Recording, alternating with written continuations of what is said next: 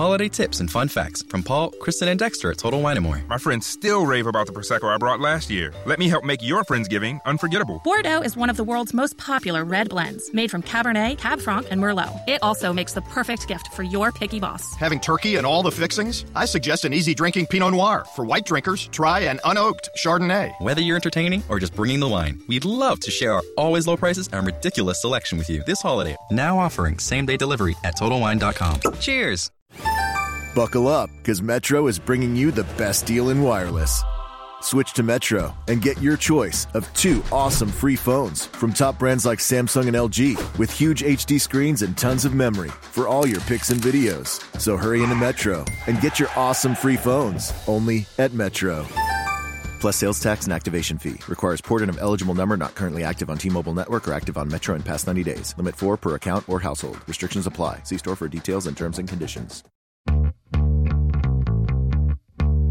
This is the Formation Lab. Welcome to the Formation Lab. I'm Luke. I'm Tim. And we're joined by a special guest to be revealed later, just like the Mousecatool in the Mickey Mouse Clubhouse. I'm throwing it way back for that one. Wow.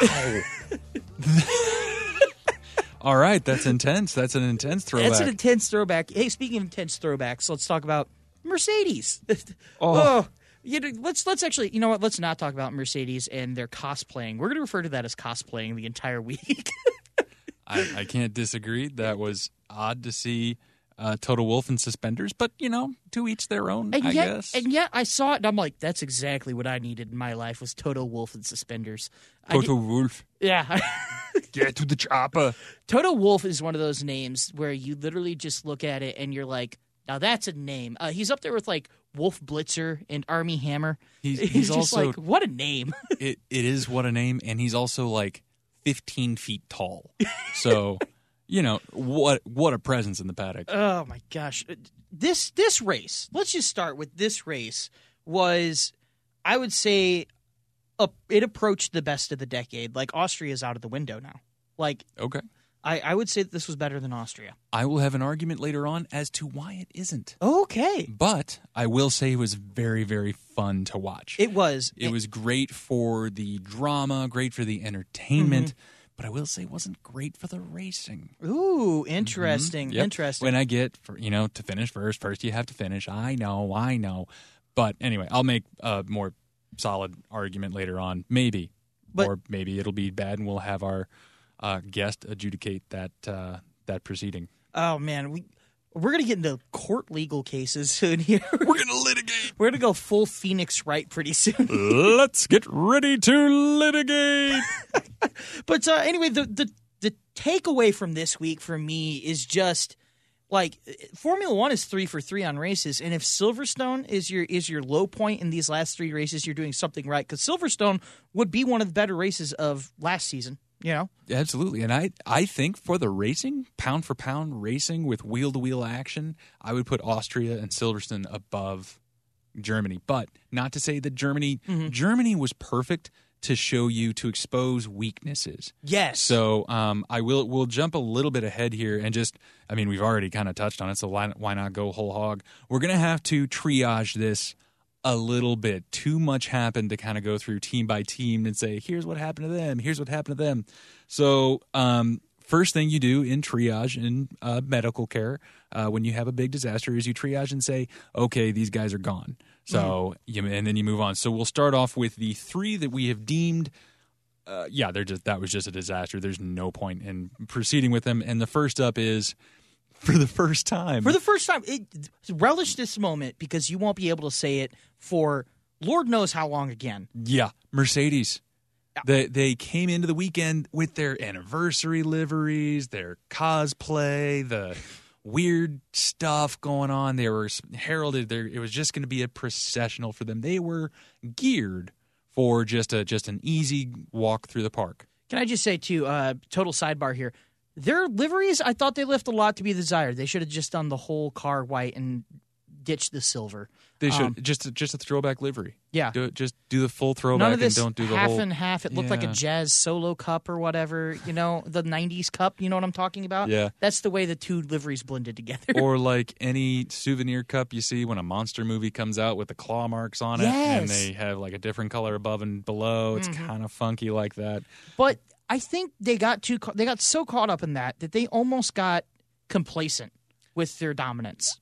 Absolutely. And they, I think complacency is their big thing. And, you go from the high of qualifying again. They had, the front row. And no, they didn't. Hamilton front, Verstappen second, Bottas third, Gasly fourth. So first and third, they still a great qualifying effort. Really, really solid. I think we'll touch on them a little bit later, but I was thrilled to see Honda up there on the front row. Holy cow.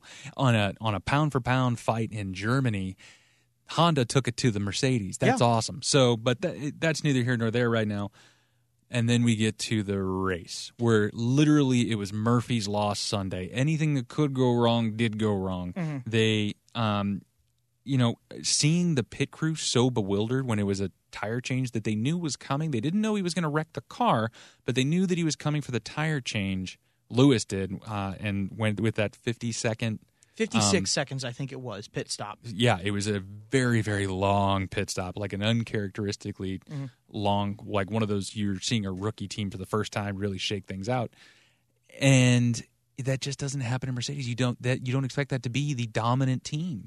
It looked like that pit stop specifically was more harmful to me than Lewis Hamilton's spin, because Hamilton could have got back in and continued racing, and everybody spun, right? Everybody spun. Max Verstappen spun and won the race. Right. Everybody's going to spin. You can salvage a win from a spin, but you can't. I know that was a nice little alliteration. I'm a poet, and I didn't even know I was rhyming the two things I was rhyming. That's what we should name the episode. Spin it and win it. Spin it and win it. There we go. But you can salvage it. You can salvage a win from a spin like that, and Max Verstappen showed us that, especially when half the field's doing it. But you can't then go on to make that 56-second pit stop.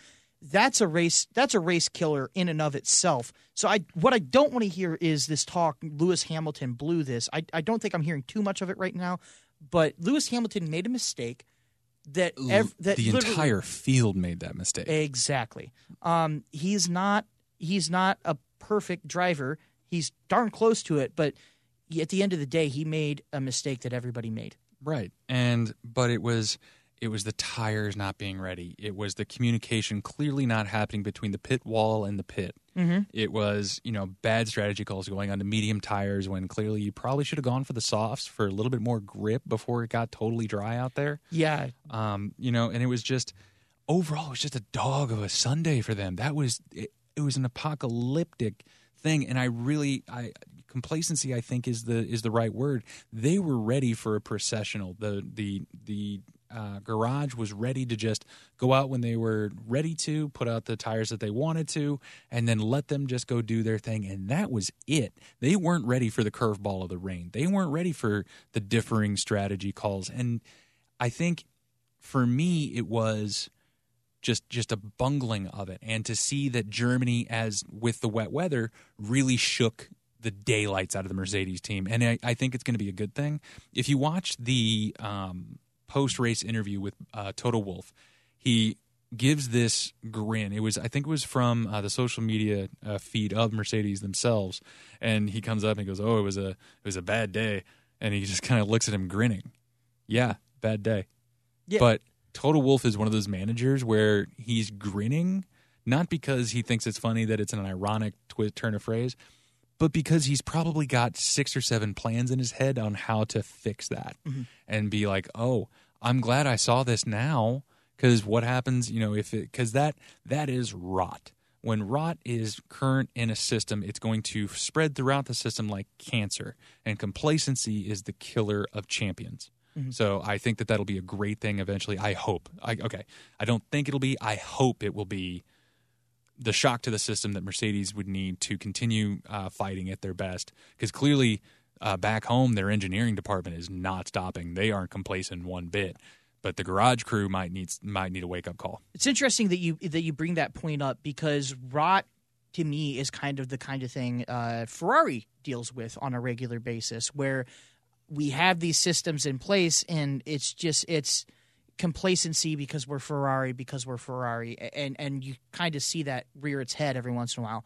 But usually rot kills somebody slowly, right? It kills this team slowly because by the time you identify that there's rot, it's already you're already not first, you're fourth, you're fifth, and you're like, what's going on here? Mm-hmm. So in a way, Mercedes, if what you're saying is accurate, in a way Mercedes was gifted this, hey, we're just going to highlight this rot right here, this complacency, and instead of you figuring out about it when you're, falling down the grid, you figure out about it while you're on top, and you can afford to lose like 5 races in a row or something like that.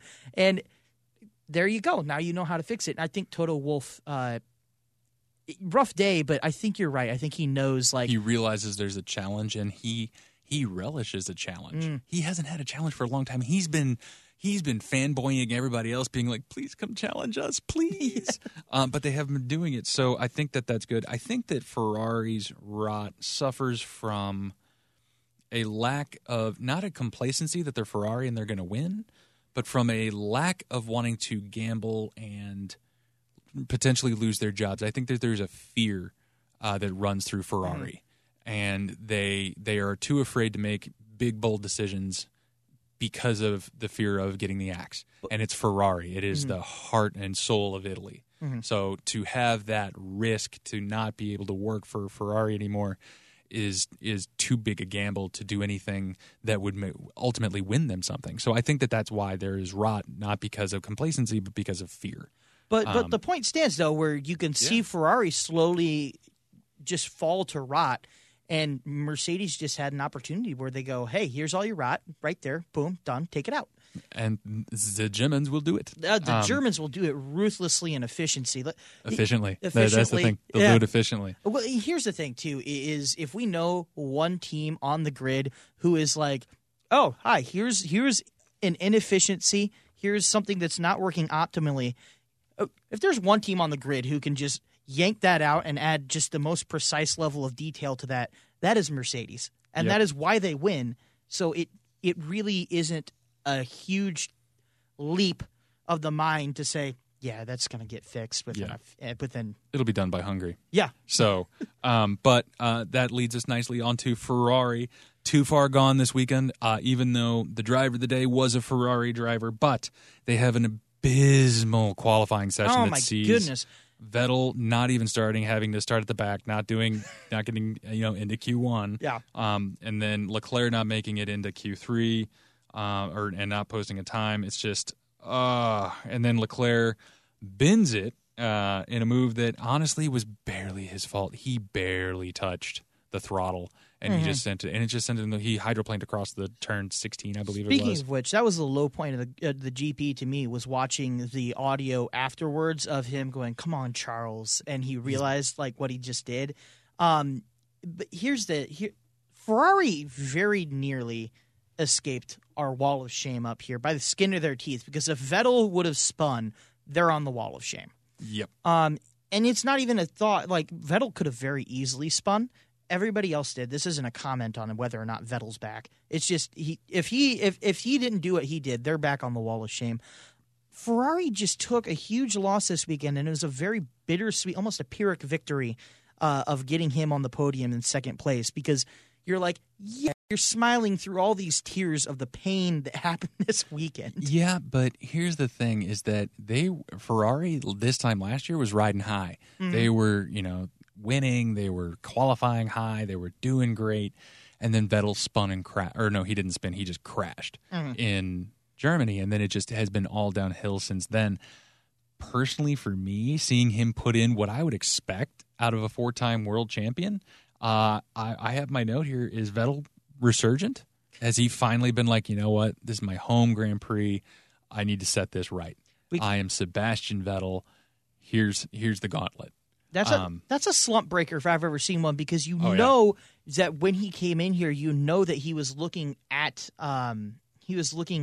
at this race, like, this is what everybody talks about having started my decline. This is going to be a make or break, because if I don't do something here, it's going to be Vettel has truly lost it. It's been an entire season, blah, blah, blah, blah. And he came in and he delivered. I mean, there's no other way to put it than he delivered. So, and I know that a lot of people are saying Max Verstappen, but for me, Sebastian Vettel was the driver of the day. To go from the back of the grid and weave your way through all that madness and finish second? Yeah. Holy cow. That was awesome. He had a hard heat. He's been up against it this whole past 12 months. And, I really like to see it. I wanted to root for the old pro, and hopefully that, is the sign of better things to come, of good things on the horizon. Could you imagine the points haul if Leclerc had actually finished and Mercedes, hadn't done very well? Yeah, as they did. Yeah, it could have been a huge points haul. Should we bring up the tweet I almost made? Hey man, it's your gamble. I almost tweeted, I'm like, you really have a heart. Your heart's broken for Ferrari. It almost looks like they just want to throw themselves in front of a car. They're just so down and depressed about about their results lately in qualifying. Of course, they don't want to throw themselves in front of their own cars because their own cars won't go anywhere. But hey, he put it on the second step. He did, and he put it on the second step. He made it go somewhere. So Ferrari, like I said, it's a Pyrrhic victory. At the end of the day, it came at a great cost. But without a doubt, it was a good result. Yeah, and I don't think it wasn't a cost in that. Leclerc had to do it to do whatever, bring out a safety car to let him back it up. I think that it was a good salvage. It was a really good salvage, and to be honest, as someone who really wants to root for Sebastian Vettel, I'm thrilled. And then because that claimed a lot of people. It claimed Valtteri Bottas, who sent it into the wall.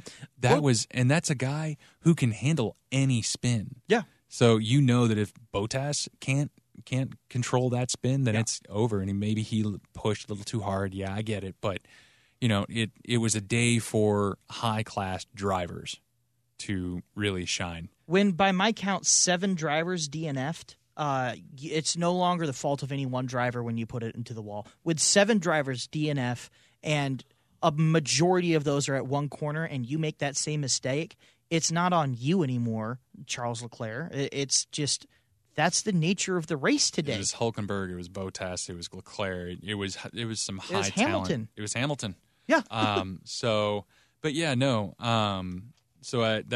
are the 2 front runners, and then for the last our too far gone racers. Triage. Oh my gosh, Renault. My goodness. All right, so Renault is up for our Wreck of the Week, and they're a nominee, and they're a strong nominee because Ricciardo biffs it in qualifying. There's just he admits to it. He messed up turn 12 is what he said. So he probably took a wrong entrance, and then that really messed up his exit into the next complex. So, it's hard to think of where they probably would have gone. But then during the race, he had a spectacular engine failure. Like, I haven't seen that much smoke coming out of the back of the car since Lewis Hamilton, 5 years ago, when they were still trying to master the hybrid engine. It looked like a vaping convention. My word. Yeah, it was just an explosion. In fact, our mystery guest here, I'll introduce him. Dylan, he's over here. Dylan is one of our group of guys who text. Dylan keeps us up to date on a lot of news. He brought us a very special gift we'll get to later. Dylan, do you remember we were at a race at Gateway where the I Vape I Vote truck was, and it blew an engine? I think that was it's the most smoke I've seen since the I Vape I Vote truck. Do you remember that? Yep, and that was a highlight of my life. So ironic. The I Vape I Vote truck blows up. There's smoke everywhere, and you could just hear thousands of people. We get it, you vape. All right, already, we get it. But anyway, back to Renault. Yeah, so Renault, that it was just it was really hard to see because I was gutted for him because I knew that he wanted to do well, and he does okay in wet weather races. But it really brings to mind the fact that Renault engine has not become more reliable over the years. I'm thinking of the immediate thing that comes to mind is Max Verstappen on like his 5th DNF of the 2017 season when that Renault engine went bang again. So, you start to think, well, what does it take for Renault to make that engine more reliable? What does it take for them to see the problem and to fix it? Like, how long do they need? And,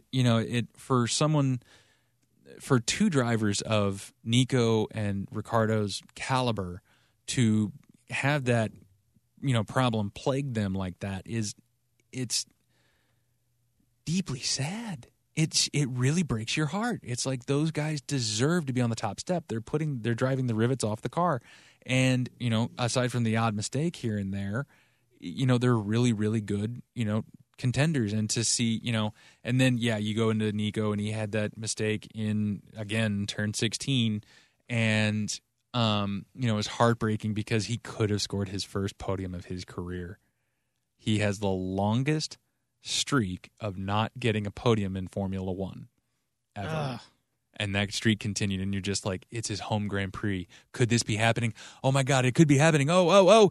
No. Come on. And then, that guy has the worst luck of all time. And then if Renault needed an extra kick in the knackers, their van... Yeah, the end of their weekend was not the end of the race. No. Their big hauler, I don't know if the cars were in it. I would presume... I think they were. It was either the car or all their pit stuff. Yeah, one of the way to Hungary for this weekend's Grand Prix crashed into the woods. Yeah, into the woods. It looked pretty bad. They said luckily everybody was okay and everybody got out of it alive and well, but it looked like it was just a single car accident and he just bended into the woods. And I got to wonder, you hope if you're Renault that it's, I don't know if it was the pit stuff or the cars. You hope it's the pit stuff because the cars cannot take that kind of jostling. Let me tell you. All of a sudden, they're like, we need new gearboxes. We need new power units. Oh, no. But what's the theme we've had from Renault this whole season is where is that might of Renault? Because they are... The might of the manufacturer that the now... sacked and suing Ricciardo advisor talked about. We went to Renault and we saw the might of a manufacturer. Really? Where? Yeah, where are they? Because they're not showing up in reliability. They're not showing up. They're not showing up in power. They're not showing up in reliability. They're not showing up in the chassis department. Mm-hmm. They're just not moving anywhere. Yeah. And for a team of that caliber, that's just unacceptable. I know Auto Motor und Sport, Amos, the German publication. I speak a little bit German, so I might add some flair going from here on out in our show. But I know they said that Renault they claimed that earlier this season they broke 1,000 horsepower. But Ferrari and Mercedes have no quote on if they have no quote on how or when they've reached it. But it's just like, first off, yeah, okay, maybe you do break 1,000 horsepower, but whatever the rest of the engine is doing is not working. The rest of the car is doing is not working. You can strap 1,000 horsepower engine on a freaking go-kart, and that doesn't make it as quick. Yeah, and Mercedes with their recent update talked about how in qualifying modes you could get 1,026 horsepower. Mm-hmm. I don't believe for 1 second that Renault somehow has that. No. No. Yeah. Just no. And let's suppose they do get 1,000 horsepower. Visually, when you watch them race, they seem like a freaking customer team, right? Like they don't, there's just no oomph when you see that Renault car. If instead of might, it's more like meek. Yeah, it is. The meek of a manufacturer. It's not there, and it just kind of, it's put up or shut up time. And it was announced today, breaking news, that Alain Prost was given an official position. He's not just an advisor anymore. He's going to be kind of similar to what Niki Lauda was for Mercedes. Mm-hmm. So maybe that'll help. Who knows? At the very least, it seems to signal that they are aware that there's something and they want to improve or that there are changes coming. And as much as I enjoy Cyril Abiteboul, at some point, you have to look at the management and, the reliability at this point is is a punchline. It really is. It's ridiculous. Let's head back to the top real quick and go through with our triaging and let's go with the teams that had a mixed bag, the ones that were salvageable. I'll start with McLaren. They had a lackluster qualifying for the first time in a little bit, and their race wasn't great. Lando DNF'd. Won the radio call of the day, though. God, that was so funny. He is so funny. He is hilarious. Yeah. Carlos went on to a respectable fifth-place finish. The problem with a fifth-place finish is if you're racing in an Austria and you get a fifth-place finish, or a Great Britain. I keep wanting to say England, but I know it's of Great Britain. It's confusing to an American here. But if you're in a Great Britain, that's a good finish. But this is a week where Toro Rosso found a podium, and Racing Point found their way into fourth and almost on a podium if Ferrari didn't charge up. Not just any Racing Point. Lance Stroll. Lance Stroll, who and you know what? I will take it back for this week. Well done, Lance. Well done, Lance. You did a great weekend. Mm-hmm. Good for you. Got out of Q1 for the first time in 15 races. Good for you, buddy. Way to go. And then he actually had a really good drive. It was really, really good. He did. So he played defense really well against the Ferrari of Leclerc. He played. He was making passes that were respectable, and he finished just off the podium. Yeah. Well done. Who didn't have a great week? Sergio Perez, and that's why Racing Point, a.k.a. Force India, are in our mixed bag here. Sergio Perez, who we all consider to be the better one of the two. No, not consider. He is the better driver. Yeah, okay. That's just period. That's just an end of it. He said he made a terrible mistake and really was down on it, but I feel bad for him feeling that down on making that mistake because, again, turn 16 was a word I can't say and a half, all right? Like it was so hard. Like, it's okay. It's okay, little one. Yeah, it's all right, Sergio. It claimed everybody else, too. Yeah. It's fine. So Racing Point had a mixed bag, but I think if you're Racing Point, you're just over the moon that you were competing for a podium and you still got fourth. Yeah, which is why, back to McLaren, their finish in fifth was lackluster because their rivals finished even higher. Yeah, but I will say that I'm glad to see at least some consistency. Mm-hmm. And whenever Lando's down, Carlos is there to pick it up. If Carlos is down, Lando's there to pick it up. They're a great team. Yeah. Haas. Oh, they're on our wall of shame. But it wasn't. Okay, yeah, there was a little bit of crashy stuff, and Gunter Steiner's going to do Gunter Steiner things and cuss him out and probably, instill team orders. But we got news on that later. Yep. But it was actually an okay weekend. It was. Roman Grosjean was in Melbourne spec because you'll remember, or Melbourne spec. Melbourne. But you'll remember that they got no. That sounded like we were both trying to be the Beatles. Melbourne. Yes, it's a really groovy time there up in Melbourne. Anyway, but Grosjean got reverted to Melbourne spec. I'm going to try and say it like the locals do. Oh God. And Lord help us. And he qualified sixth and didn't have too bad of a race, really. He finished seventh. Yeah. That's a pretty good weekend. The only issue for Haas that makes the mixed bag is Magnussen and Grosjean got in it again at the hairpin. Yeah, and you know what? You can fix that. I'm thrilled to see them come up this far. So I would say it's more good than bad more this good than weekend. Bad, certainly. And I'm really excited to see if they carry it on in Hungary. And here's something I'm interested in this thought line here. Is if they reverted Grosjean to first race of the season spec, right? And he went from barely being ahead of Williams to being ahead of, Williams, Alfa Romeo, one of the Red Bulls. He was ahead of all of these other teams. What's that say about if you're Renault, right? I think we could safely say that Renault might have shuffled in back behind Haas, or if you're Alfa Romeo, let's say Alfa Romeo, what's that say about your line of development that they went back to the car that they raced in the start of the season and they beat you in it? I think it says that you were supposed to come out and do really, really well as the Haas team, and instead of going forwards, you went backwards with the updates you brought. So, because the updates can cut both ways. Yeah. The data doesn't always go your way. So I don't know. You don't think it reflects negatively on Alpha? Because I think it reflects negatively on the Alphas. I think Alpha grid. is supposed to be a backmarker team, and they have outperformed everything wildly. I'm thrilled to see Kimi Räikkönen bring that team to where it is. But that tells me that Alpha, in all of their updates they've brought, or Renault in all of their updates they've brought, still hasn't touched what the default Haas was. And does that say more about them, or does that say more about what the original design of the Haas was? It's impossible to say.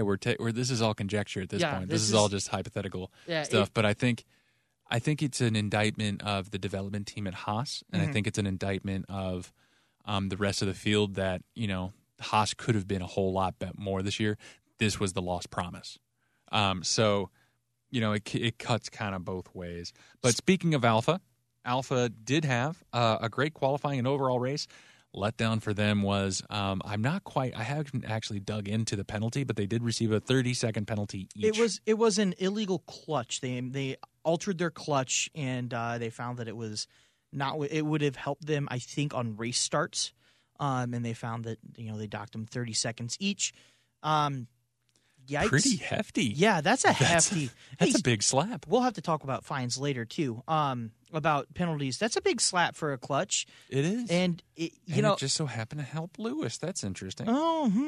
Yeah, that really, because they shuffled them both out of the points in a week where they actually could have got points. Yeah. Which is not a given for Alpha. Alpha does not get points every week. So no. But otherwise really hurts. It was a good race for a good weekend for them. Yeah. Williams, I haven't put this on here, but I am thrilled that Robert Kubica got his first point, and he beat George Russell to it. Way to go. Attaboy. Williams' first points, well-deserved. Here's the thing, is I'm not going to make the claim that Williams, is the best team. No, they're not. They're very obviously the worst and slowest car on the grid. But they put a lot of work in, and have you seen their pit stops? Give them a pity point, for crying out loud. And it's not just a pity point. Like, they're working hard. Good for them. I'm thrilled. I hope they come back stronger. But the F1 segment, I wanted to have a bit of a debate.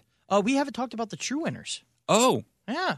I almost skipped over that. I do apologize. We've triaged. And now we have to go to the healthy people. Yeah, the people who Except for, you have a little bit of a problem. Yeah. This is yikers. Every driver for the House of Red Bull, including Toro Rosso, because let's just be honest, had a great weekend. Yeah. Except for Pierre Gasly, who he's reverted back to regular Gasly, guys. Sorry. Yikes. It's not Silverstone Gasly. He's just Gasly. It's funny. Everybody else who DNF'd got a not classified an NC. Pierre Gasly DNF'd and got classified 14th. He didn't even get a not classified. Oops. That's a kick in the teeth. That's a real kick in the knackers, brah. But he just wasn't driving it well. He got passed by Alex Albon and Daniel Kvyat in the far inferior Toro Rosso cars. Yeah, this is your AAA team beating up on you. Yeah, this is the Memphis Redbirds beating the ever-loving daylights out of the front starting Cardinals. Yeah. That just doesn't happen. Yeah. But Albon, I was thrilled that he raced like a true veteran in his first ever wet F1 Grand Prix. It was the first one he's ever done in an F1 car. He handled it like a seasoned pro. At P6. It was really, really great. Verstappen, I really ragged on, Verstappen for a long time. When we first started talking in the race group like a year or two ago, I didn't like him very much. I thought he was very crashy. I thought he was very hot-headed. This is a completely new, seasoned, fast Max. This is someone who is level-headed and learns every lesson. I was going to say, so one of the things I was going to text you guys was this seemed to me like a Verstappen, that was a veteran drive, was what it was I don't want to make the flashy moves. I don't want to make these flashy moves because you know what? the situation doesn't call for it, and I'm not sure that that's what And there's a Verstappen, whole lot on the line. Right, and I'm not sure that's what Verstappen of a year or two ago would have done. No. And, so it was really cool to see him evolve. We're watching our little boy mature right before our eyes. Look at him get so big and fast. But it really was a perfect drive from him. And then the one probably my favorite story from the weekend, Daniel Kvyat had his first child Saturday night and got on this podium for the second ever podium for the Toro Rosso team in their existence. It was Sunday. Yeah, it was the better. It was a long time since the last one too. I think it was like 11 years. 2008, and it was Sebastian Vettel. It doesn't seem like it doesn't seem to me like Toro Rosso's been around for 11 years, but here we are. It feels weird, doesn't it? It does. Daniel Kvyat, Christian Horner, I read today, said Daniel Kvyat should have more kids. if that's what's going to happen. Christian, we're going to have a conversation about things you shouldn't say in the press. The birds in the now when a driver loves his wife very much. And that is it is the grandchild of Nelson Piquet.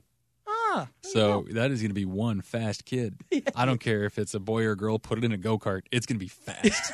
But yeah, go ahead. I was going to say Kvyat to me this weekend really removed all questions about who, does Pierre Gasly need to be replaced and who does it? It's Daniel Kvyat. He has more than earned his second shot.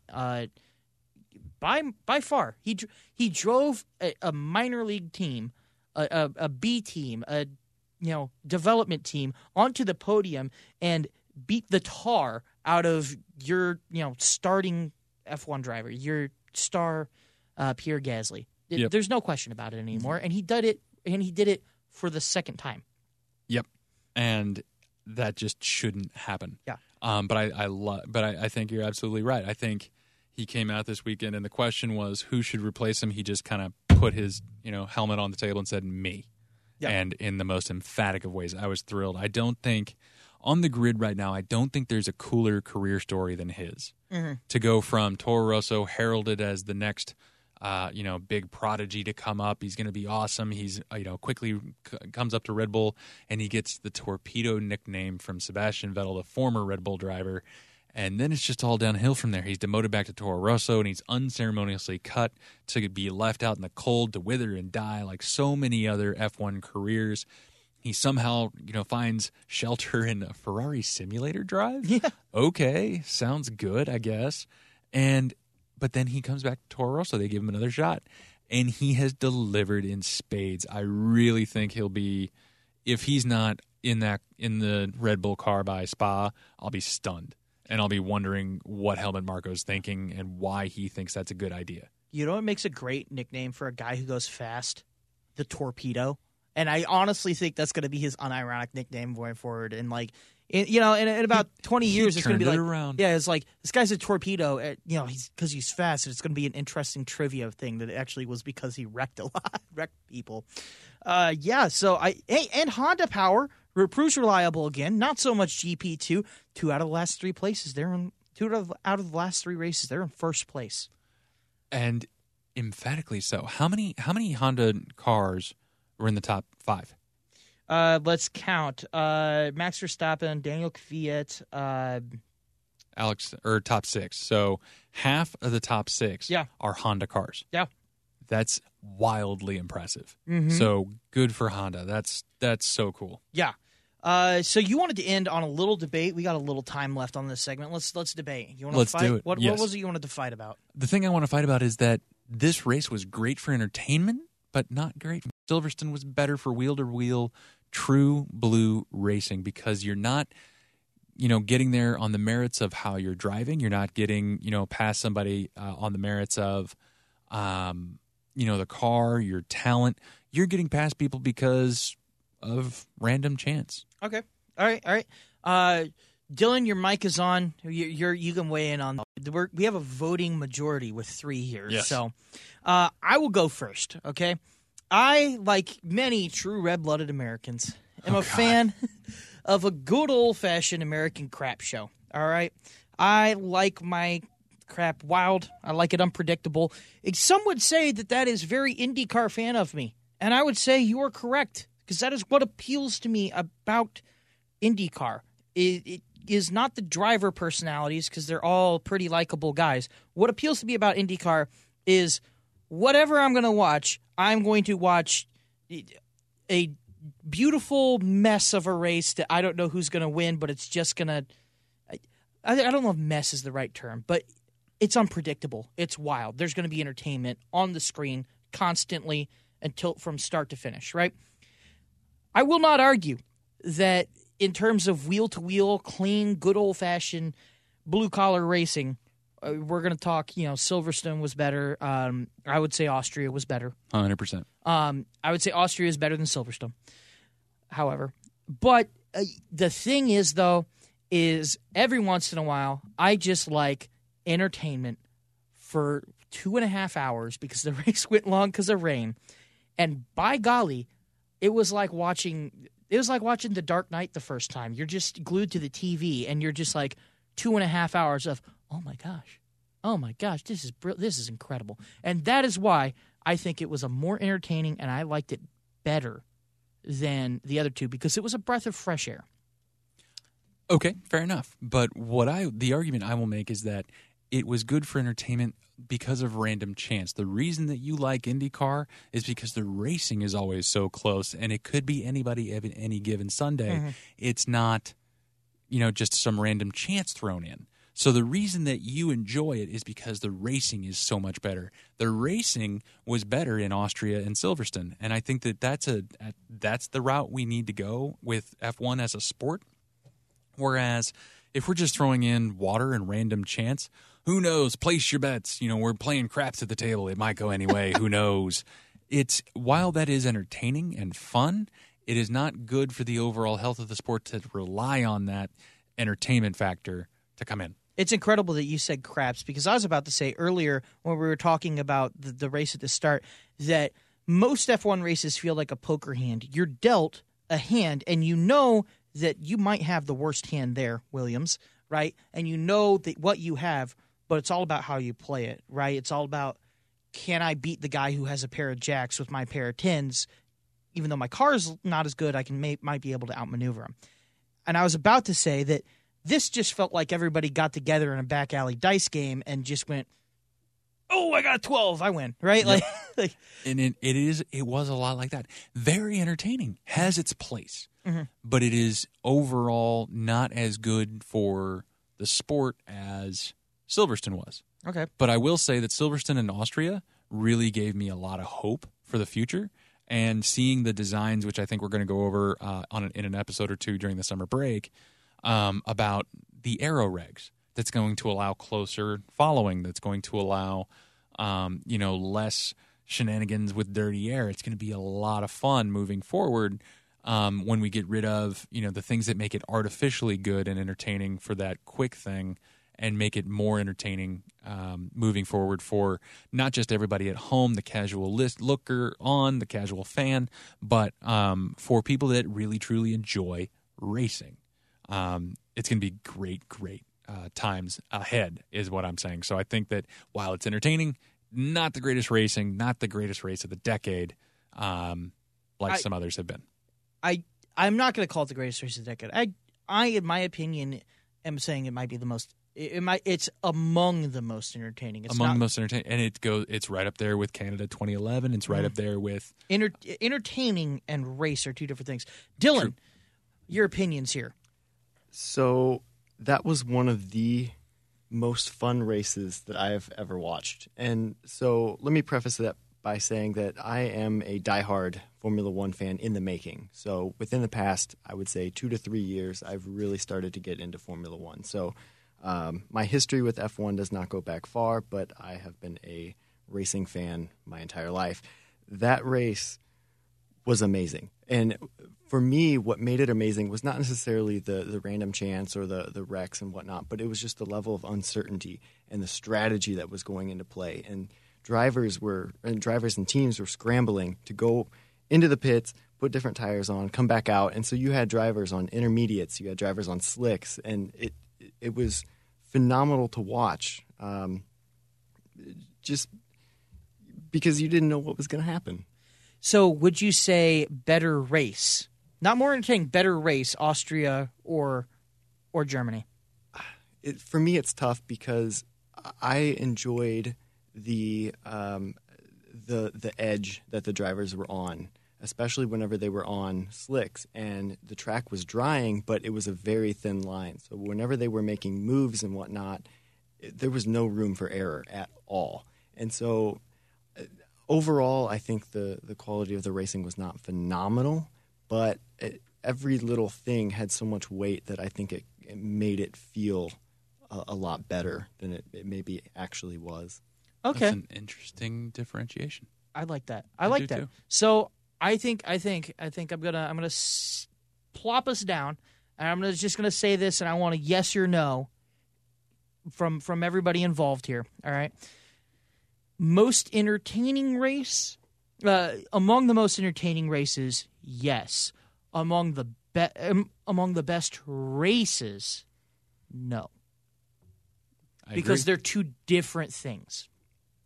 I'm still on the edge on that because I like to see the entire gambit of strategy, of just the drivers. I mean, that looked grueling for the drivers. So not even just from a chaos point of view, but just drivers going through the paces and facing everything. And for me, that was it was so fun to see because of the on and the off rain.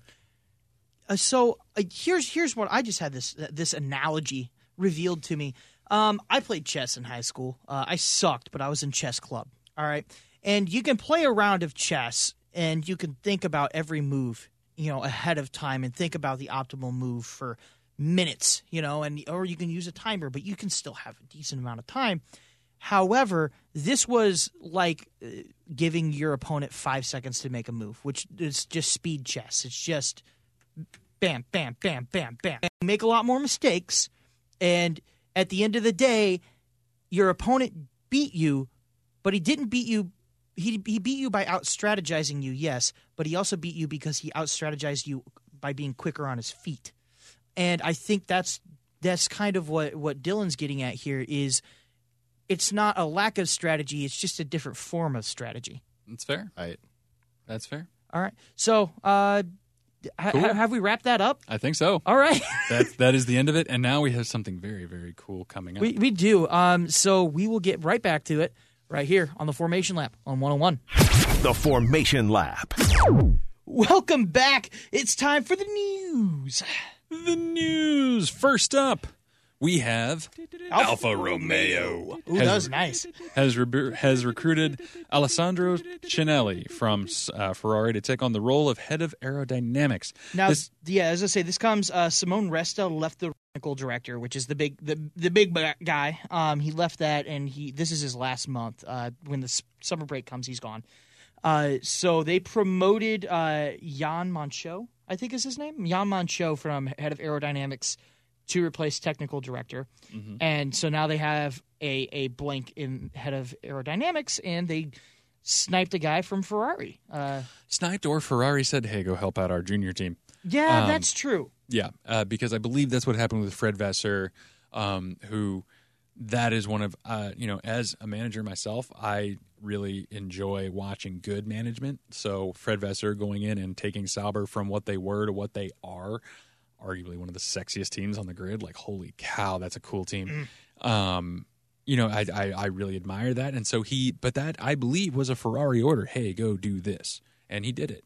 And it's going to be a similar thing. They're going to go do that and have a more proper young driver program coming up. This is actually a really good move if you're Alfa. Alfa has Cinelli brings 17 years. He's had 17 years with Ferrari. So he knows a thing or two about what works on the front of the pack and what doesn't, and it's a good hire. It really is. I don't hate it, and it's a small push in the right direction. And they're currently tied for 9th place in the drivers' champion, or in the constructors' championship with Haas. This might be something that later in the season, when they have new aero pack, when they have a new aero improvement, you might see that be the push above Haas. Yeah, and the thing is that the mid pack is still so tight that any change in fortune could play to their favor. Yeah. So I think it's the right move at the right time. Obviously, the aerodynamics isn't going to change a whole lot. There's a philosophy with this car already for 2019, so this is going to be more in effect for the 2020 car. And they're starting production on that, I'm sure, here in the next right now. Yeah. So they're going to start design. They're going to start doing all that stuff. But if he can make some changes to the car as it stands with some of the knowledge he has from Ferrari, then hey, go for it. Yep. It'd be pretty cool. I think as I'm pulling up the constructor standings here, the top is Toro Rosso Honda. Is right behind McLaren. So McLaren is best of the rest in fourth with 70 points. Toro Rosso Honda, 42. Renault, 39. Racing Point, 31. Haas, 26. Alfa, 26. Williams, 1. But, but you could arguably probably make it up to just behind McLaren, if not take on McLaren in the second half of the year. Haas, Racing Point, and Renault are all very easy targets. Toro Rosso, I think, is the guy is by the end of the season probably the one you're gonna go fist to fist with. Yep. But I mean, if we're talking that Red Bull Honda could have caught Ferrari with a gap of 40 some odd points, that's definitely doable for Alfa. But yeah, I want Red Bull Honda up there so much farther. Oh my! So that was now to move on to some more interesting drama news. I do like it when our news is as cut and dry as that, because you do get a little tired of endless drama sometimes, but then you realize that part of the reason you love Formula One is because there's a never-ending stream of drama. Gunther Steiner. Anyway, I'm trying to make him the opening to make his name the opening to what is it by Def Leppard? Something, yeah. Yeah. Gunther Kliepen, Glauben, Globen. Yeah, but Gunther is, if anything happens to him in his employment, I will be so upset. Yeah. He is awesome. I don't think Gunther is the problem of the team, because he said he's considering team orders on his 2 drivers in Hungary. Of course, Grosjean attempted to back Magnussen on the outside of the hairpin in Germany, and they made contact as they turned in for the corner. No damage sustained. They're very lucky it was wheel-to-wheel, because I'm sure you could have seen bombs going off from Haas from miles away. You could have heard in North Carolina. Yeah, you could have heard the echoes of yelling Appalachian mountains. in Europe. Yeah, yes, you could hear it from you could hear it from Europe. At the moment, I have nothing more to say because I'm not really prepared. I saw it on TV. This is Gunther, by the way, but I didn't see any more replays. I was just in the debrief, so I will see what the next steps are, because it's not acceptable. We cannot keep running into each other every race. It's getting old. I'm just going to call the race. That's my job now. Tell them what to do. And he should. He's the boss. He's the boss. They need to follow the rules. And if they cannot respect the terms of engagement, then they need to be throttled. Yeah. And, if it results in, a predictable outcome for the team, then so be it. If they want K-Mag in front, then K-Mag will be in front. And if Grosjean, it'll let the drivers know where they stand. If all of a sudden Grosjean finds himself being told, Magnussen is faster than you, then, probably game over for his ride. So, you have a feeling it might be game over for his ride by the end of the year, though. But anyway, one can only hope. Steiner said he's reluctant to impose team orders because Haas needs to focus on the cars and not the drivers. And as a manager, Absolutely. that anytime you allocate resources, be it mental, time, whatever, towards one thing, the other thing is going to, falter a little bit, or you have to take it away from somewhere, right? You have to take the time and focus away from somewhere. And he's basically came out and said, yeah, but we need to be focusing on the car right now because these are 2 drivers that shouldn't be an issue, right? We need to fix the car, but instead we're getting distracted on the drivers. Quote was, I need to think about it, but there are not many options. At some stage, something needs to be done. I normally try to avoid team orders. I like racing. I think that's what we should be doing. But if it always works against us, I can't keep letting it happen. We're lucky that nothing got damaged, but it could have happened again. It's a headache. It doesn't help to find a solution. And I think that is in relation to the car. We're lucky, it doesn't help to be constructive because I'm thinking things I shouldn't be thinking about. I should be thinking about everything else. It's a lot going on, and the more you can focus on the real issues, the better it can be. So that's a very roundabout way of just basically saying I shouldn't have to be exhausting mental and time resources to sorting you two out. I should be having to be racking my brain about fixing this car. But instead, here we are with you two. Sorry lot. And, it's refreshing honesty. Mm-hmm. I really respect it. The fact that, you never wonder what Gunter Steiner's thinking. He's going to tell you. He'll tell you. We put it through our handy dandy, and I know that Dylan has made mention that our translating machine is very impressive. And thank you. We really appreciate that. 101 ASPN was very kind to us. The budget for this show is incredible, really. I mean, it's so great, the support. But you don't have to put anything through it for Gunter. No. It's just, hey, that's what he means. All right. One of the best quotes I've ever seen from him was last week when he said the two drivers crashed at Silverstone, and he said, or 2 weeks ago, and he said the only thing our drivers could do was bring 2 shovels to dig our hole even deeper. I was like, that's not even telling us what's on your mind. That's just being like mean. Blunt. Yeah, blunt about it. He's being mean about it. And he should. Dare I say savage? And because they're paying them a lot of money. Yeah. Like, come on, guys. But, and these are 2 names that theoretically shouldn't be causing you this much of a headache. No. I think it's one thing if freaking, Albon and Kvyat, have a blow up. It's like your Toro Rosso and blah, blah, blah. These are not those 2 drivers. No. But, Yeah. it is what it is, and I'm glad to see him make that mental shift. Mm-hmm. So moving on, though, Sebastian Vettel had a pair of interesting quotes over the weekend. I think there's quite a bit of meat in both of these, but we'll start with the one I think has a little less meat on the bone.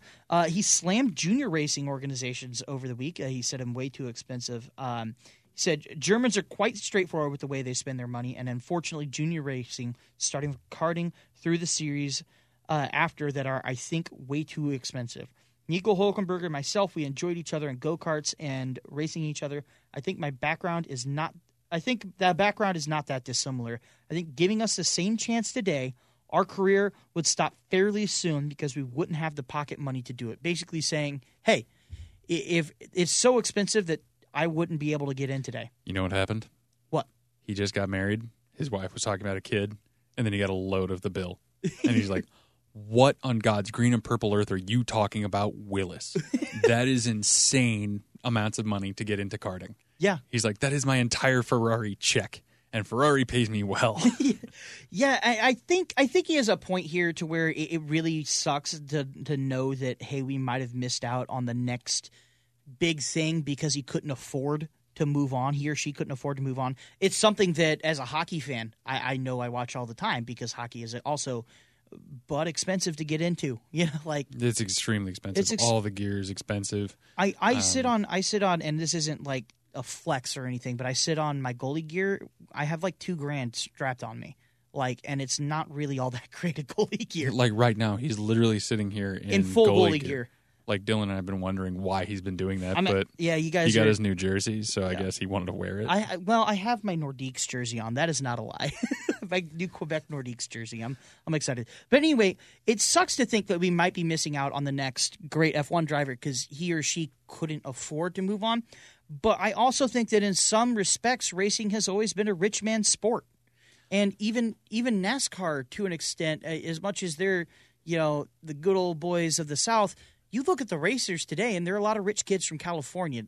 Dylan is a religious NASCAR fan, and he'll be the first to tell you. Oh, it's become a pretty big problem. I mean, it's NASCAR hasn't been spared from that. It's a lot of the teams don't even have season-long sponsors anymore because it's so expensive for a company to get on board one of those cars for that long. So, I mean, even at the highest level, let alone at the lower levels, it's hard finding sponsorship, and the sponsorship's the only way that you're going to go racing. Tim? I mean, it's just a shame. I mean, I know that Lewis Hamilton's dad had to make incredible sacrifices for him to be able to race, and to think of a Formula One grid right now without Lewis Hamilton is horrible to me. That's a terrible thought. And because he's an elbows out great champion. And, to think that there's a champion that we're passing up, that breaks your heart. Yeah, I get what he's saying, and I really do hope that it gets fixed. I'm not a solutions guy. I know I've said for hockey, it should move to the teams own a lot more of the gear than they do.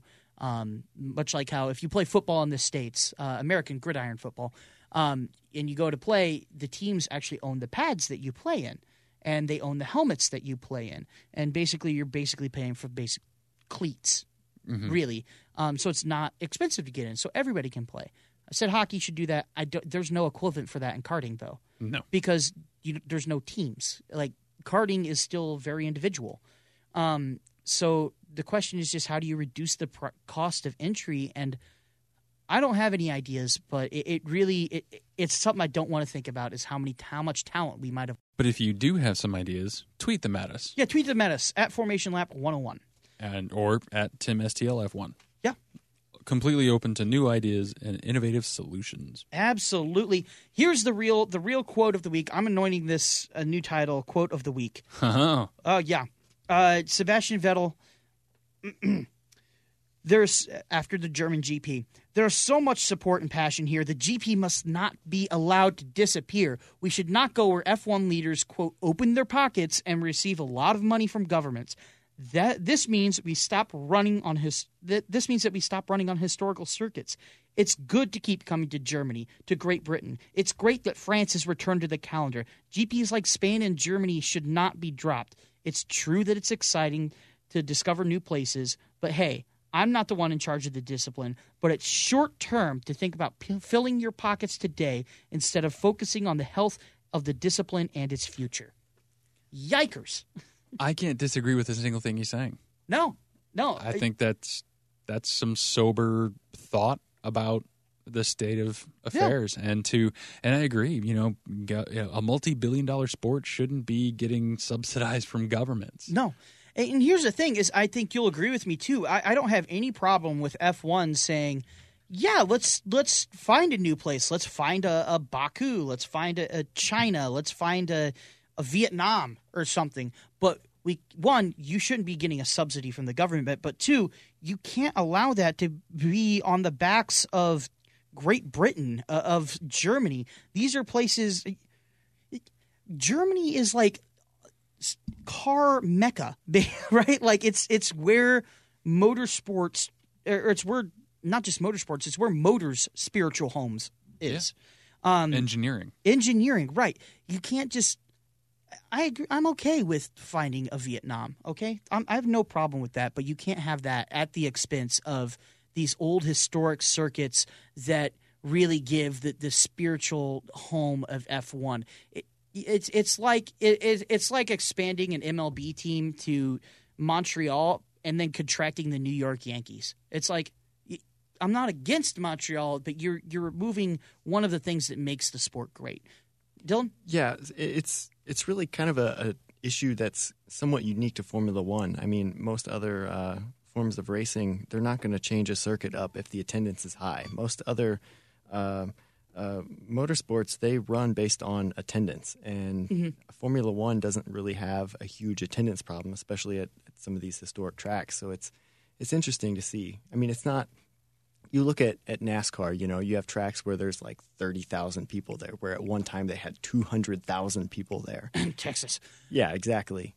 And so those are the kind of situations where NASCAR is driving away from those tracks. But it's interesting. I was going to say there's a justifiability of when a NASCAR leaves a let's say for some reason they move Bristol down to one date because Bristol doesn't sell very well anymore. There's a justifiability. They could say, we're selling 40,000 tickets twice a year, and we used to sell 160,000 tickets. We're going to we can't do that, right? Like the financials don't make sense.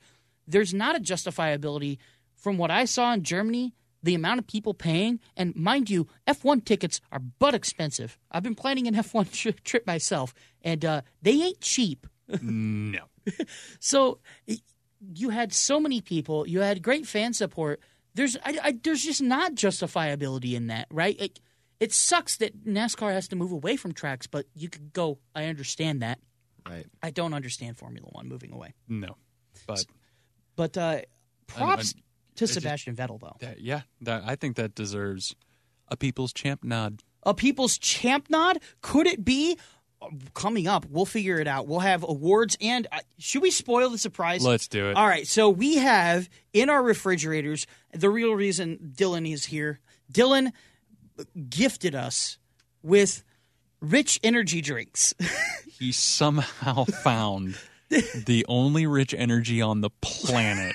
The taste of money laundering. I'm excited. The question is, it was on Walmart, wasn't it? Yes. Yes, Midwest Supply Company was like the intermediate that was selling on Walmart.com. That's so I don't know how they got it. And here's the key too is Dylan bought it. It was the Tuesday before that big Rich Energy story broke on the Wednesday of that week. He bought it the Tuesday of, right? Right. Literally the day we were sitting here talking to Todd about Rich Energy. Yeah. And then Dylan scored the Rich Energy. We were like, oh, wait, yay, that's awesome. Then the next day we were like, wait, what? And now Rich Energy is now lightning volt limited. So is there... No. It's being liquidated. It's nothing now. Of course it's being liquidated. It's a drink. Oh. He's here all week. Tip your waitresses, ladies and gentlemen. Hey, sing, sang, zoom, bah. I got jokes. Anyway, but we might have the last cans of Rich Energy this might be ever. It. I'm looking at it, and I can't believe I'm looking at it. So thank you, Dylan. This was amazing. So not only will we be live drinking Rich Energy, but we'll be doing the hashtag Better Than Red Bull challenge. It was produced last year. Yeah. Yes, we also have a can of Red Bull each. Yeah. The actual energy drink. So this will be interesting because Tim chugs Red Bulls. I do.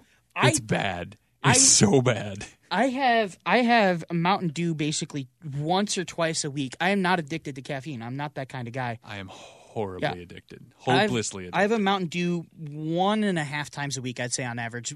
It's almost always right before this podcast because the way it works out, my body gets tired right before we start. So I chug Mountain Dew. And so I don't think I've ever had a Red Bull, if I'm being honest. Wow. You're not going to sleep for the next 2 days. Yeah, no, I'm okay with that. And Dylan, you said you're well familiar with Red Bull, right? Yeah. No, I dabble with energy drinks. Sometimes you got to treat yourself, And so this past weekend, I've been, I had a couple Red Bulls. That way I had that at the back of my palate. That way whenever I go into tasting this. You have a baseline. Wait, we're not doing like a nose test, right? We're not doing like, oh, I smell a hint of oak, hint of cherry. There's quite that'd be impressive. I have a bucket over here that we can spit out into. Terrible is what it would be. Impressively terrible. I have a bucket we can spit out into if you guys are okay with that. Oh, that's fancy. I was just saying that's too fancy. These are energy drinks. Pinkies up, baby. Sorry, Dietrich Mateschitz. It's an energy drink, bud. Like, no disrespect to your product. I love your product. I love everything about it.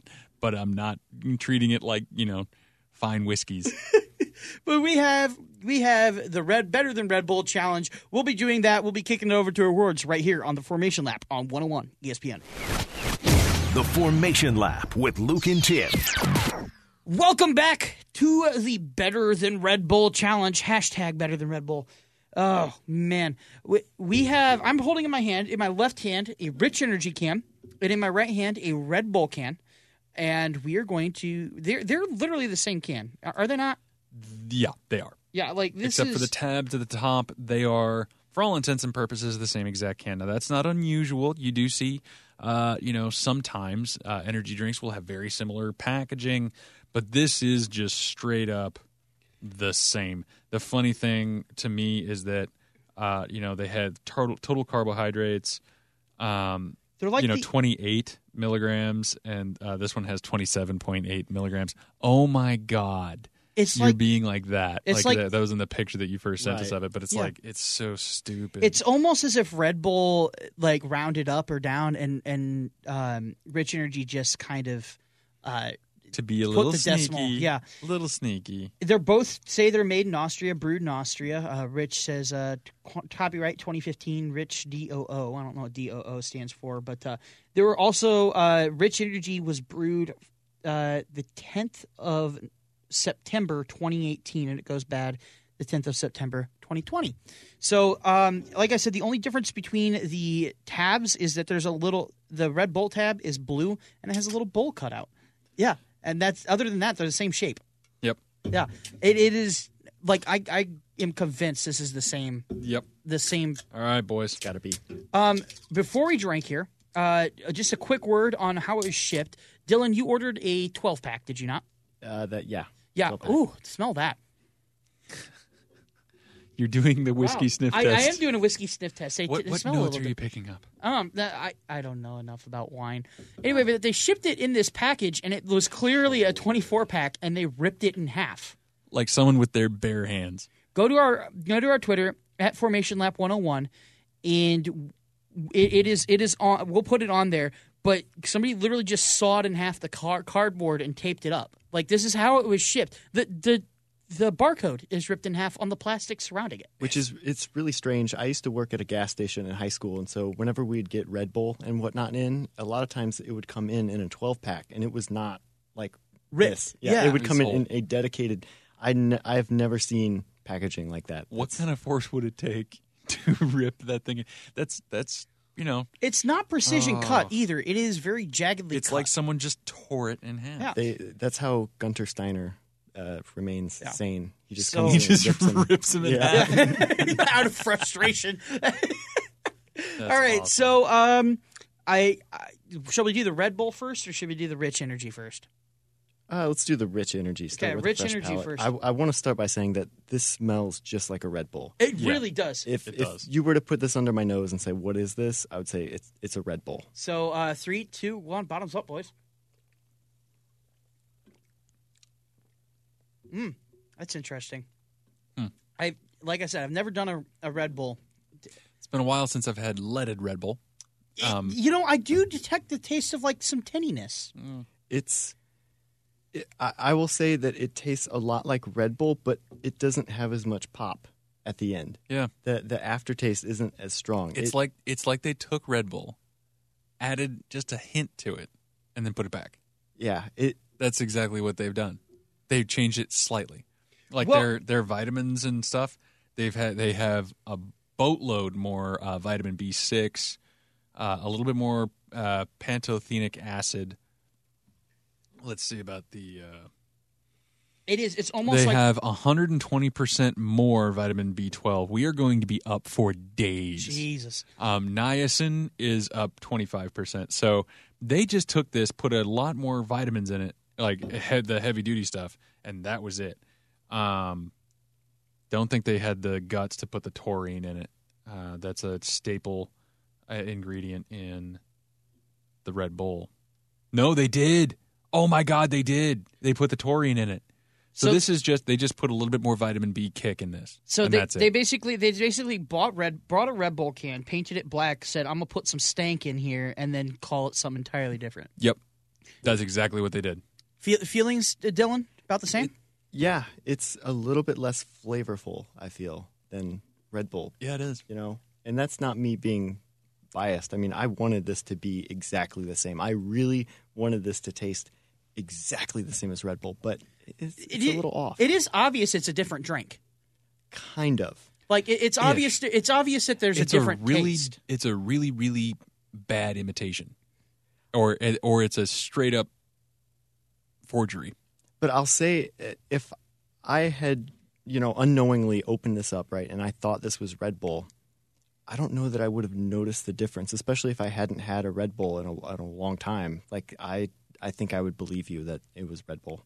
Yeah, like a stale Red Bull, like something it's been on the shelf a little too long. Yeah. Oh, that's a good point. It does taste almost like that. Yeah. Like they just left it on. Like it could be old Red Bull. It could be. I mean, the production fermented date a little is bit. pretty old. I mean, almost a year. Yeah, but at the same time, that could just be when they acquired it. It may not have been when they brewed it. Right. Because this tastes like Red Bull that's been sitting for too long. Right. The aftertaste is what gets me because it almost tastes like metal. It's like a metally aftertaste. Yeah, it really has a punch. Yeah. Can I just say that it bums me out that Toro Rosso is not sponsored by sugar-free Red Bull? Yeah, totally. I wish they would do that. Good pull. Yeah. Oh, my God. That'd be awesome. The fully leaded Red Bull. The sugar-free Red Bull. Yeah, they're like the Raisin Bran to Red Bull's Raisin Bran Crunch. Like, their colors are lighter. They're almost there, but not quite, you know? I love that. So as we continue to sip our rich energy drinks... which is great because I was starting to drag a little bit. Yeah, we'll have we have some awards to get to. We're gonna start with the Wreck of the Week. It's time for the Wreck of the Week. Dylan, do you want to nominate, or do you want to put up our first nomination? Yeah, personally, I would like to nominate Dylan Bassett. In the NASCAR Xfinity Series. Oh, explain yourself. So he, in summary, he hit a sweeper truck. Nice. Very similar to the Juan Montoya incident a few years back. Juan Pablo Montoya. So a car lost an engine and put a lot of fluid on the track, so they brought out the Speedy Dry, and then they had the sweeper out. Well, the sweeper was going on the apron. There was a lot of Speedy Dry down there, and it kicked up a massive cloud of dust. They opened the pit lane, so the cars were on the apron that were going to come into the pit road, but they got enveloped by this massive cloud of dust, and Dylan Bassett was the unfortunate soul that met the sweeper truck first. Smacked right into the sweeper truck. Gateway. I was working at Worldwide Technology Raceway at Gateway, and we had a lot of talks about that because we all pay attention to racing there at Worldwide Technology Raceway, and we had a lot of laughs about this poor soul. Tim, would you like to nominate our next one? I would. I am quickly responding to a tweet that we got. Oh, we got a tweet. I got a tweet. Thank you, Outlap F1 Podcast. For praying for us with our rich energy extravaganza. Oh man, you guys just got a shout out. But I am going to nominate Renault. Oh, Renault. Renault, a double DNF, definitely not what you want. Kind of a rough one, especially when everybody else finished really, really well. Your main competitors, you're supposed to be the might of a manufacturer, and then the final piece de resistance for your French weekend was wrecking the truck. Good Lord, that's just that is everything that did go wrong. I will nominate Pierre Gasly. Gasly, we say it every week that Gasly might have put the nail in the coffin, but Gasly might have put the nail in the coffin. No, Gasly did not put the nail in the coffin. Kvyat did. Kvyat put the nail in his coffin of that drive, but at least he went out with a bang. P14 with a DNF, quite literal bang. That's about as literally he finished P14. That's as low as all the classifications get. He should have been not classified, but he was at P14. And it went boosh into the back of Albon. Yeah. You wrecked the minor leaguer in his first wet F1 race who was handing you your hat. Oh, Gasly. Sorry, yes. pal. Pierre Gasly. We have another one. I'll go Mercedes. Is there a worse way to celebrate the anniversary of your team than a DNF and a 10th place finish? 10th place, by the way, only because of those 2 alpha penalties. You had to penalize your way into the points. They cosplayed as people in the 1950s, and they went about as fast as people in the 1950s. You look not Gunther Steiner, excuse me. Toto Wolff had these suspenders on the whole time. You had the most mediocre throwback livery I've seen in a long time. It was just meh. Yikes, Mercedes. That was a weekend to forget. Do we have any other nominees? Because we're taking all nominees here. Joseph Newgarden spinning on the last lap. It wasn't really a wreck, but I mean, it was a costly spin. Yeah, he spun on the last lap at Mid-Ohio and let Rossi and Pagenaud pass him, and it just made a whole new angle to this fight, this title fight we see in IndyCar. All right. I've got one. Oh, boy. The 24 hours at Spa. Oh, that was a total disaster. We have so many nominees this week. I was going to say, it was the rain. It was just too much rain in Belgium. Oh. I would say the wreck is not the race, but the rain. The stupid It did rain. not add the fun stuff that it got in F1 in Germany. It just made everything worse. All right. But yeah, I'm glad that the stewards decided to call the red flag on that one and suspend proceedings. Hopefully, we'll be back to see it next year because their feed was awesome.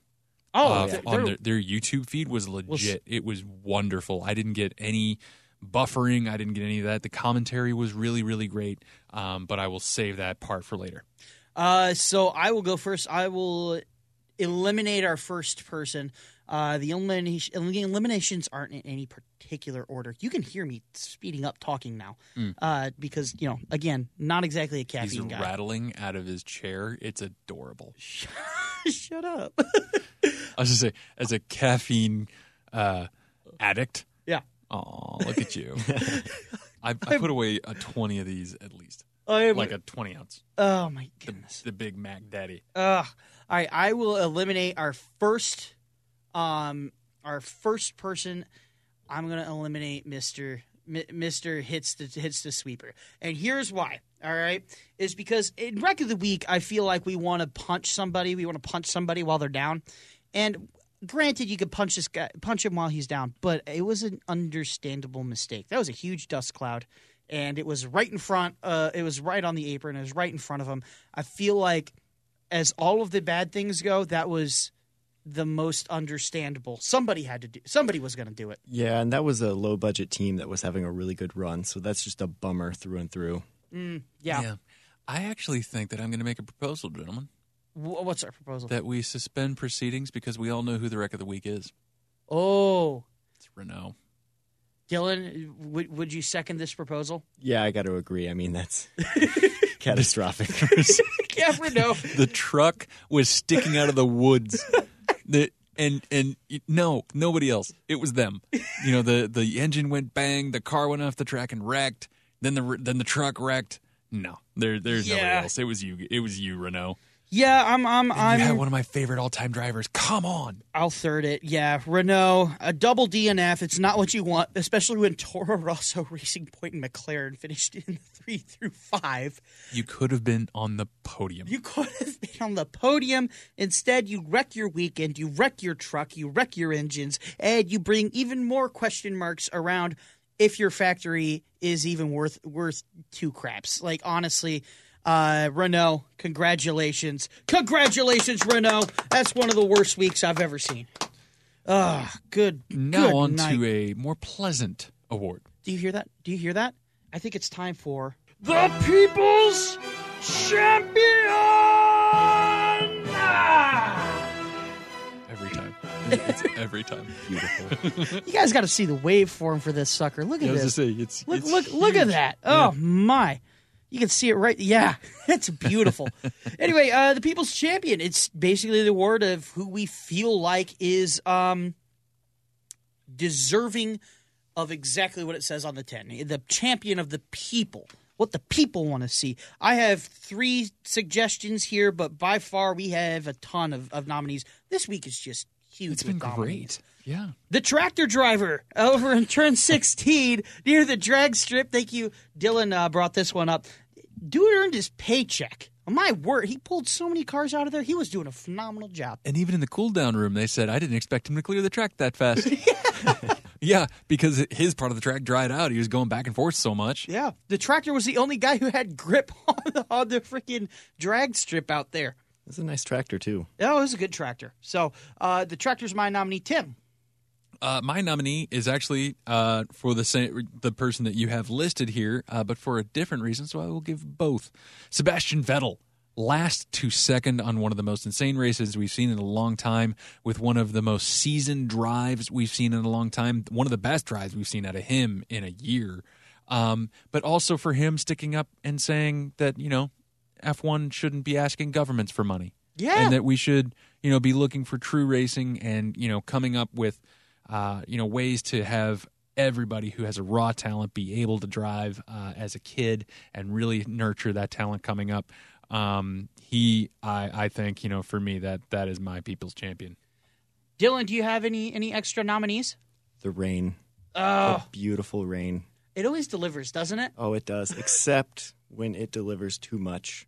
Hashtag spa. And you and I are both Daytona refugees from the 24 hours, so I sympathize with those people at Spa. Oh, yeah. It must have been brutal. Yeah, we went to I would love to camp in the forest around Spa and go to those races, but that would have been brutal. Well, you'll come with Daytona to us next year. It's it'll all be right. fun. Yeah, we'll go.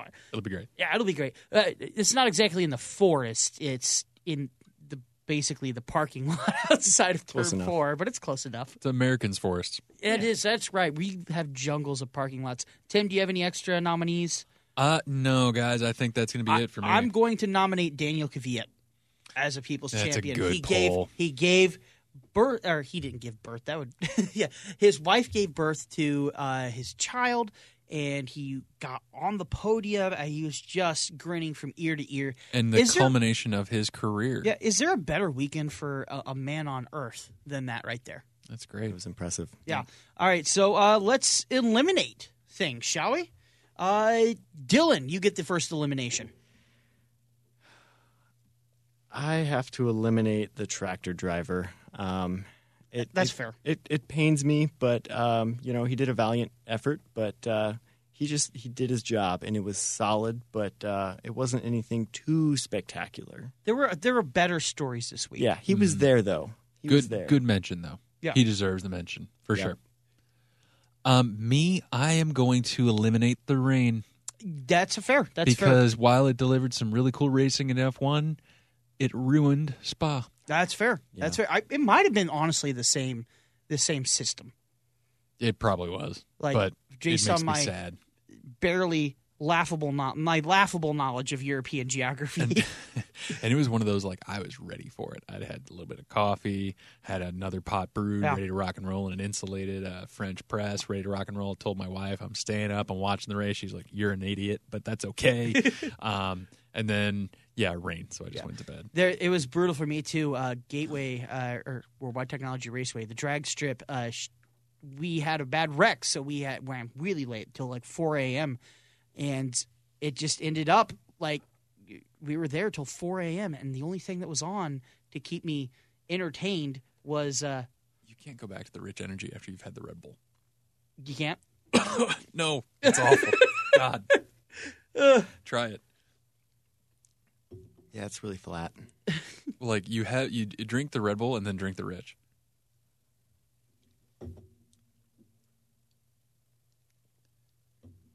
Yeah, that's not. Oh, yeah, that's bad. Yeah, that's real bad. Yeah, I know. All right.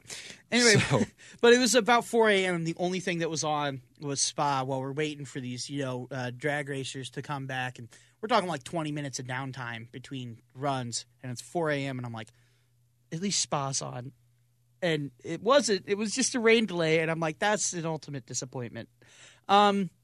Yeah, so the rain's eliminated. So I think it's Sebastian Vettel versus Daniel Kvyat. We're going to have to – are we going to argue over this? Are we going to argue over this? Oh, it's like that? Is it all like right. That? All right. Well, I'm going to make the argument for Sebastian Vettel. Okay. Because while Daniel Kvyat, that was such a cool story. I'm a huge fan of it. I'm rooting for the guy. I really hope he gets that Red Bull seat as soon as possible. It's a culmination of his career and his story.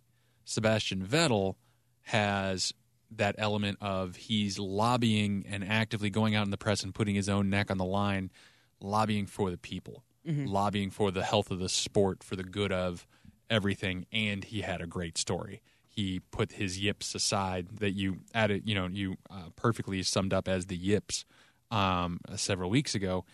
He came back, and he's giving us a great show, and he's lobbying on behalf of fans. So you just swayed me. Let me pitch this to you. For a man, many would say that the best moment of their lives is either getting married and then the only thing that overtakes that is the birth of their child, right? So you see a man who's on top of the world, and then you see a man who gets on the podium and just has the culmination of his career, as I almost spill my Red Bull. Just the culmination of his career. I hope your boss doesn't listen to the show. And in just a world of negative things, and even Sebastian Vettel is taking the drama into this, and it's nice to just have a refreshing human moment, a human positive. It's just good to see somebody. There are no drawbacks on this. Sebastian Vettel is slamming Formula One. He's slamming the cost of this. Sometimes I don't want to see people slam organizations. Sometimes I just want to see a guy having legitimately the best weekend of his life. Adjudicator, what is your verdict? Well, I disagree with the slamming thing because in true American spirit, I like uproar. Vettel is still my vote. Did I even move the meter on you? On me? A little. I liked how impassioned you were about it. Okay. That was actually a really good argument. I was actually a little worried there. I'm like, shoot, that Dylan's going to have an issue here. All right, for the record, I was going to cede to you anyway, Tim. So. All right, sounds good. Yeah. So congratulations to our people's champion, Sebastian Vettel. Round of applause. Congratulations. Great job. Great job. So it's time for our final award, the best thing you saw all week. You know what I need is like a nice jingle for the best thing you saw all week. I'll get on that. We'll get a jingle, a musical jingle. Sounds good. Tim, the best thing you saw all week. The best thing I saw all week. Try not to be broad enough by just saying the German GP to take it from everyone. No, I'm actually not going to go to Formula One. Okay, what are you going to? I'm going to Spa. Okay. The announcers who had to carry the feed all night without racing. Oh. Hats off to them. That's the best thing I saw all week. To just fill the space with talking about the track, talking about how much water was getting downpoured, what all the teams were doing. Some of them had the cars up on jacks, some of them didn't. They explained why. They explained what camber kind of was around the track, what kind of stuff you wanted, what kind of setups you want to do, and then they talked about the history of the track and Spa as a general area. I thought it was really, really cool, and my hat was off to them. That's hard. Same. I got to say, I've said this before. One of my winter jobs is play-by-play for hockey, and game recognized game, boy. Yeah, that is not easy when you're struggling for material. And the St. Louis Cardinals kick to pre-done programming when they have rain delays. They don't bother with that. Those guys stayed live. They're on a live stream, yeah. A live stream, which, by the way, was still, it has to be said over and over again, that stream was awesome. Mm-hmm. Whoever set that up with Total and YouTube was phenomenal. It looked every bit on par with ESPN. I felt like I was watching the future of the way a lot of motorsports are going to be broadcast. I hope so. Le Mans, because I'm excited. 24 Hours of Spa, Nürburgring. Sign me up. Yeah.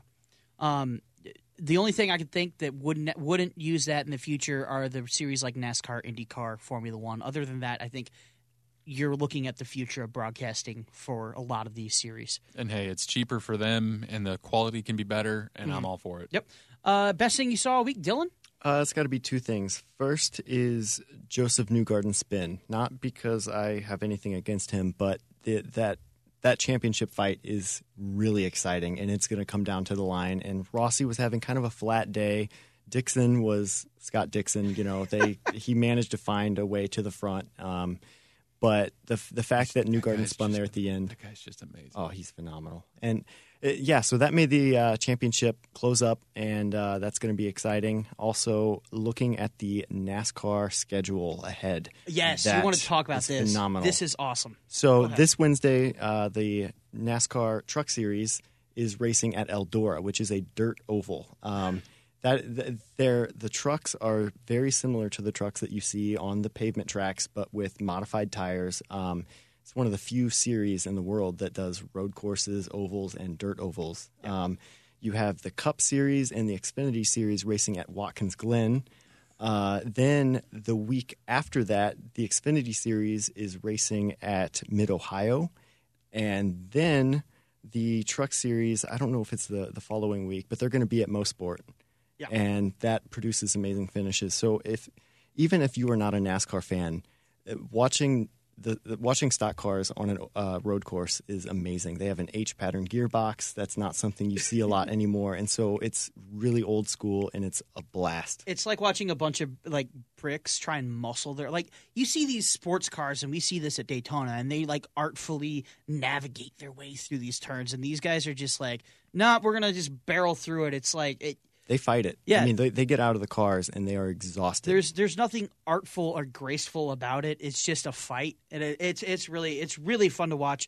The cool thing about Eldora too is you see a lot of just local dirt track racers who just literally are like, I'm going to buy a 3-year-old truck and I'm going to enter, and they legitimately have a shot at winning this. Yeah, that's awesome. So it's cool. Eldora is going to be one of the coolest things you'll see all week. If you go watch that. I would encourage you all to watch that. Even over in Europe, I know we have a lot of listeners over in the Netherlands. It's actually really fun. If you want to watch a really unique slice of like Americana, it's really cool. It's a blast. Best thing I saw all week.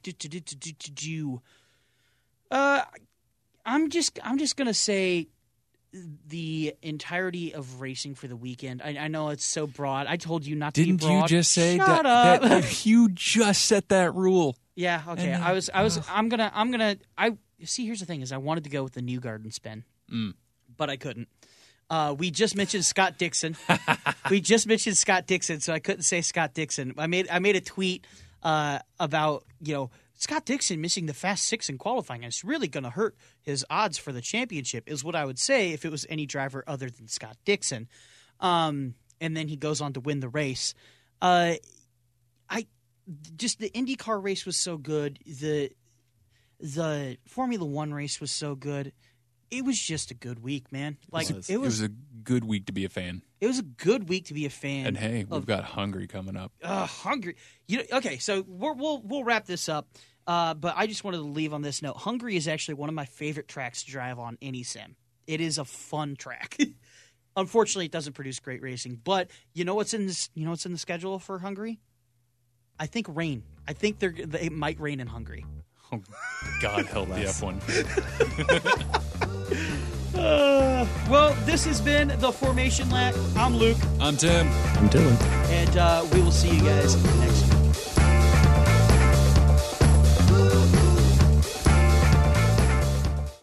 Holiday tips and fun facts from Paul, Kristen, and Dexter at Total Wine & More. Did you know there are over 10,000 wine grape varieties worldwide? Here's to thousands of gift possibilities. My go-to holiday wine is Chardonnay. I love it with turkey and potatoes. Pile on the gravy. Let me show you our more than 8,000 party-perfect wines that are in your budget and out of this world. Whether you're entertaining or just bringing the wine, we'd love to share our always low prices and ridiculous selection with you this holiday. Now offering same-day delivery at TotalWine.com. Cheers! At Metro, the best deal in wireless is on. Switch to Metro and get 1 full Amazon Prime membership included every month. Plus, get 2 free phones from top brands like Samsung and LG with huge HD screens. All with 2 lines for just $90. That's the best deal in wireless, only at Metro. Plus sales tax and activation fee. Requires port in of eligible number not currently active on T-Mobile network or active on Metro in past 90 days. Limit 4 per account or household. Offer subject to change. Offer valid for new Amazon Prime members. Amazon Prime has a $12.99 per month value. Restrictions apply. See store for details and terms and conditions. Hey everybody, Ross Tucker from the Ross Tucker Football Podcast and the Even Money Sports Betting Podcast. And I'm here to give you my thoughts on Week 12 in the NFL so that you can go to betonline.ag, sign up for a free account, use the promo code podcast1, and get the 50% welcome bonus. What a slate of games. Let's start with the Houston Texans, Indianapolis Colts. Colts are getting 3.5 points. I'll take them. Thank you very much. Then we get to Sunday. How about the Eagles and the Seahawks? Should be an epic game. I think you got to take the Seahawks getting the points, right? The way they're playing right now. Cowboys, Patriots. It does not pay to bet against the Patriots, but I'm going to do it anyway. I'm taking the Cowboys, getting to 6.5 points. I think they actually might win the game. Then Sunday night, it's the Niners and the Packers. Stop me if you've heard this one before. I am taking the points. Green Bay Packers. All 4 marquee matchups on Sunday, as well as, or all 3 on Sunday, as well as Thursday night. I am taking the points, and you should take that advice to betonline.ag and use the promo code podcast1 because they are your online sportsbook experts.